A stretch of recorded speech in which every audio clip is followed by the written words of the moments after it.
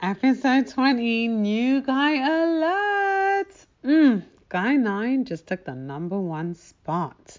So, my loves, I just came back from my first date with guy number 9, and it was so amazing. I have to put it in my top 5 for best first dates ever. I can't even talk.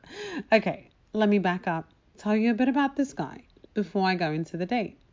He's been on the scene for a few months now, as he every so often sent me a DM letting me know he's interested in me. At first, I didn't pay him any kind of attention because I figured he was like all the other guys that just talk with good game but never follow through.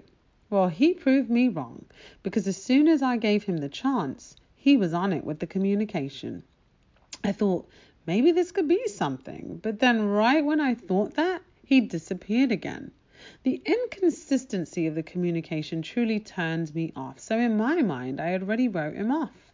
This is why I didn't tell you about him sooner, because I never even thought he'd be a contender. Well, this morning, he messaged me, and me being over it said, "Hello, stranger." I mean, he hasn't messaged in over 3 days with me. If there's no consistent communication, I think you're good and you moved on. So anyway, he asked me about the trip I just came back from, and I put it out there that I was waiting for him to take me on a vacation. I guess he took the hint because he asked me if I'd be free tonight. I replied saying that I could free up sometime, but I needed to know for sure that I could tell my management team so they wouldn't book me for any gigs. I sent him the page of a jazz place that I thought we'd both like, and as I was telling him to send me the confirmation, he was sending it. So we were on, and I felt good about it. But then when I was driving in Benzie, I realized that he and I had never video chat, so there was a possibility that he wasn't even who I thought he was. I began to get a little worried, but then let the paranoia thoughts go because we had spoken so many times on the phone and he sounded the way he looked. I proceeded to the restaurant and got us a table. I knew he was going to arrive a bit later because he had previously told me, so I did what I always do, take pictures and videos on my phone. About 10 minutes later, he arrived and the night began. We had great conversation. He seemed to thoroughly enjoy the band and the ambiance, so that was great. The energy was on 10,000 for both of us, and we were connecting so well that when he suggested we go to another location to dance, I was all for it. Before going to the new location, though, we had to use the bathroom, but there was a line. This moment truly sticks out to me. It's a magical moment because we kissed for the first time and it was so tender and sweet but still sexy and strong. He also grabbed my butt and I could tell he knew what he was doing. He started kissing my neck ever so gently, and even though I was putting up a strong front, inside of me was starting to feel butterflies and I was getting very wet. After the bathroom run was over, we decided to look for the dancing location. Unfortunately, the place we wanted to go had changed, so we decided to walk around a bit and see what else there was to offer, being that the area had so many things to do.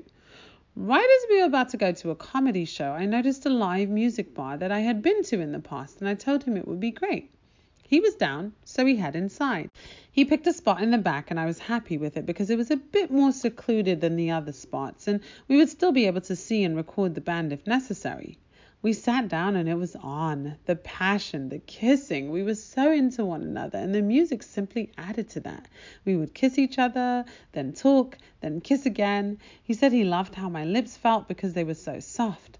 I loved his lips too because they fit perfectly on mine, and when we kissed we were in total sync. It seemed so great.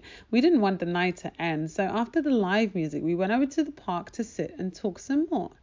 Of course, you know that talking turned into a full-blown makeout session, and I wasn't against it at all. The exploration had begun, and even though we were both hot and bothered, he was the perfect gentleman and led me to my car so that I could then head home. He gave me one last deep kiss and then asked about our next date. We were in agreement regarding it being fun, and this time he picked the location. So I'll just wait for date 2 with him, which should be in a few weeks. In the meantime, I'll continue to talk to other guys on these dating apps to see if anyone else is aligned with me.